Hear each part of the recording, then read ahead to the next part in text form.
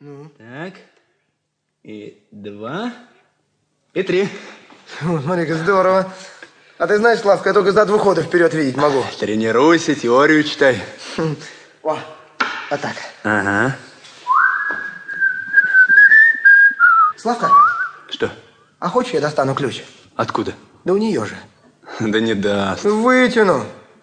Вообще, это глупо, что они нам ключ от двери не доверяют. Дико.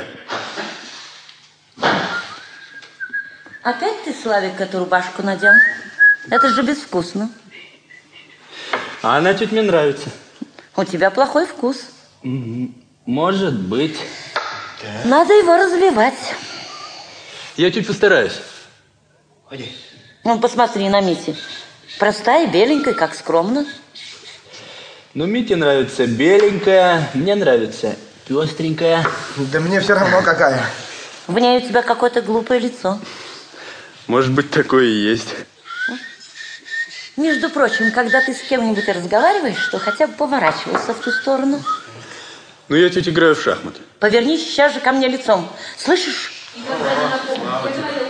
Дашка, привет. Здравствуй, Рома. Поезжай обратно. Здравствуй, сестра. Привет, арифметика. Здравствуй, дядя Рома. А я вас к вечеру ждала. А мы со своими ватрушками. Здравствуйте. Здравствуйте, ребят. А я заехал на мясокомбинат за Романом прямо к вам. Ну, очень хорошо. Ох, Тамара, вас дача так дача. А у нас в центре так просто дышать нечем. Бензин, вонь.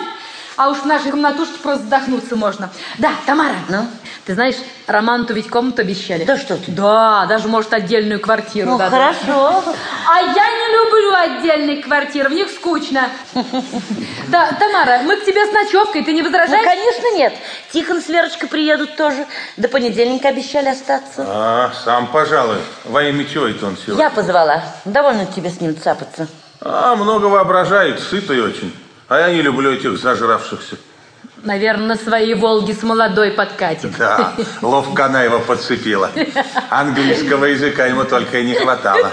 Вот тебе учительница, выучила. Ты только, пожалуйста, при нем не говори об этом, он не любит. А мало ли что не любит, у меня свой характер есть.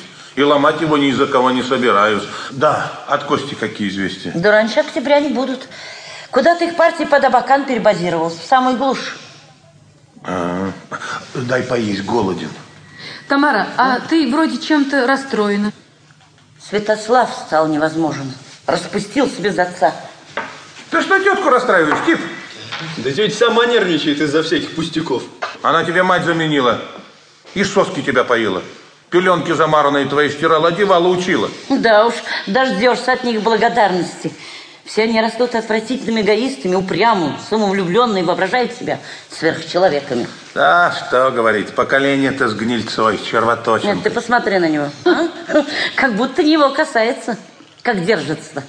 Как будто принц какой-то. Ну что ж мне, на четвереньках, что ли, теперь ползать? Ну ты погоди, погоди. Жизнь тебя обломает углы и сделает кругленьким. Ну подожду. Видали? Ну и ну. Ну, дети работников искусства особенно нахальные, это известно. Отец кинооператор, притом научно-популярный. Это не совсем искусство, как вы подразумеваете. Рядышком. Ну, шут с ним, есть-то давай. А Тоня, Да? там в кухне в нашем шкафу разогрей. А я... Или подожди, я сейчас сама покажу. Что, я первый день, что ли? Славка, чего она к тебе цепляется в последнее время? Да так. Воспитывает. Тут пришел домой как-то 2 раза поздно. Вот она и проявляет бдительность. Ребятки, здоровенькие булы. Здравствуйте. Здравствуйте, Григорий Степанович. Эх, спокойные вы, ребятки. Можно сказать, судьба ваша решается, а вы хоть бы что. А, в шахматуле режетесь. Выдержка. Моя уже готова. Решилась. Сегодня определился. Это куда же? В сапожники. Не, я всерьез. Я тоже. На обувную фабрику поступил. А ведь и верно, в сапожники. Это после 10-летки-то. Ну, эпоха. Будь у меня в твои годы такое образование, был бы я, по меньшей мере, председатель губысполкома, как минимум. Да-да. А теперь что надо для жизни? Так, ничего. Фикция. Так. Да нет. Нет.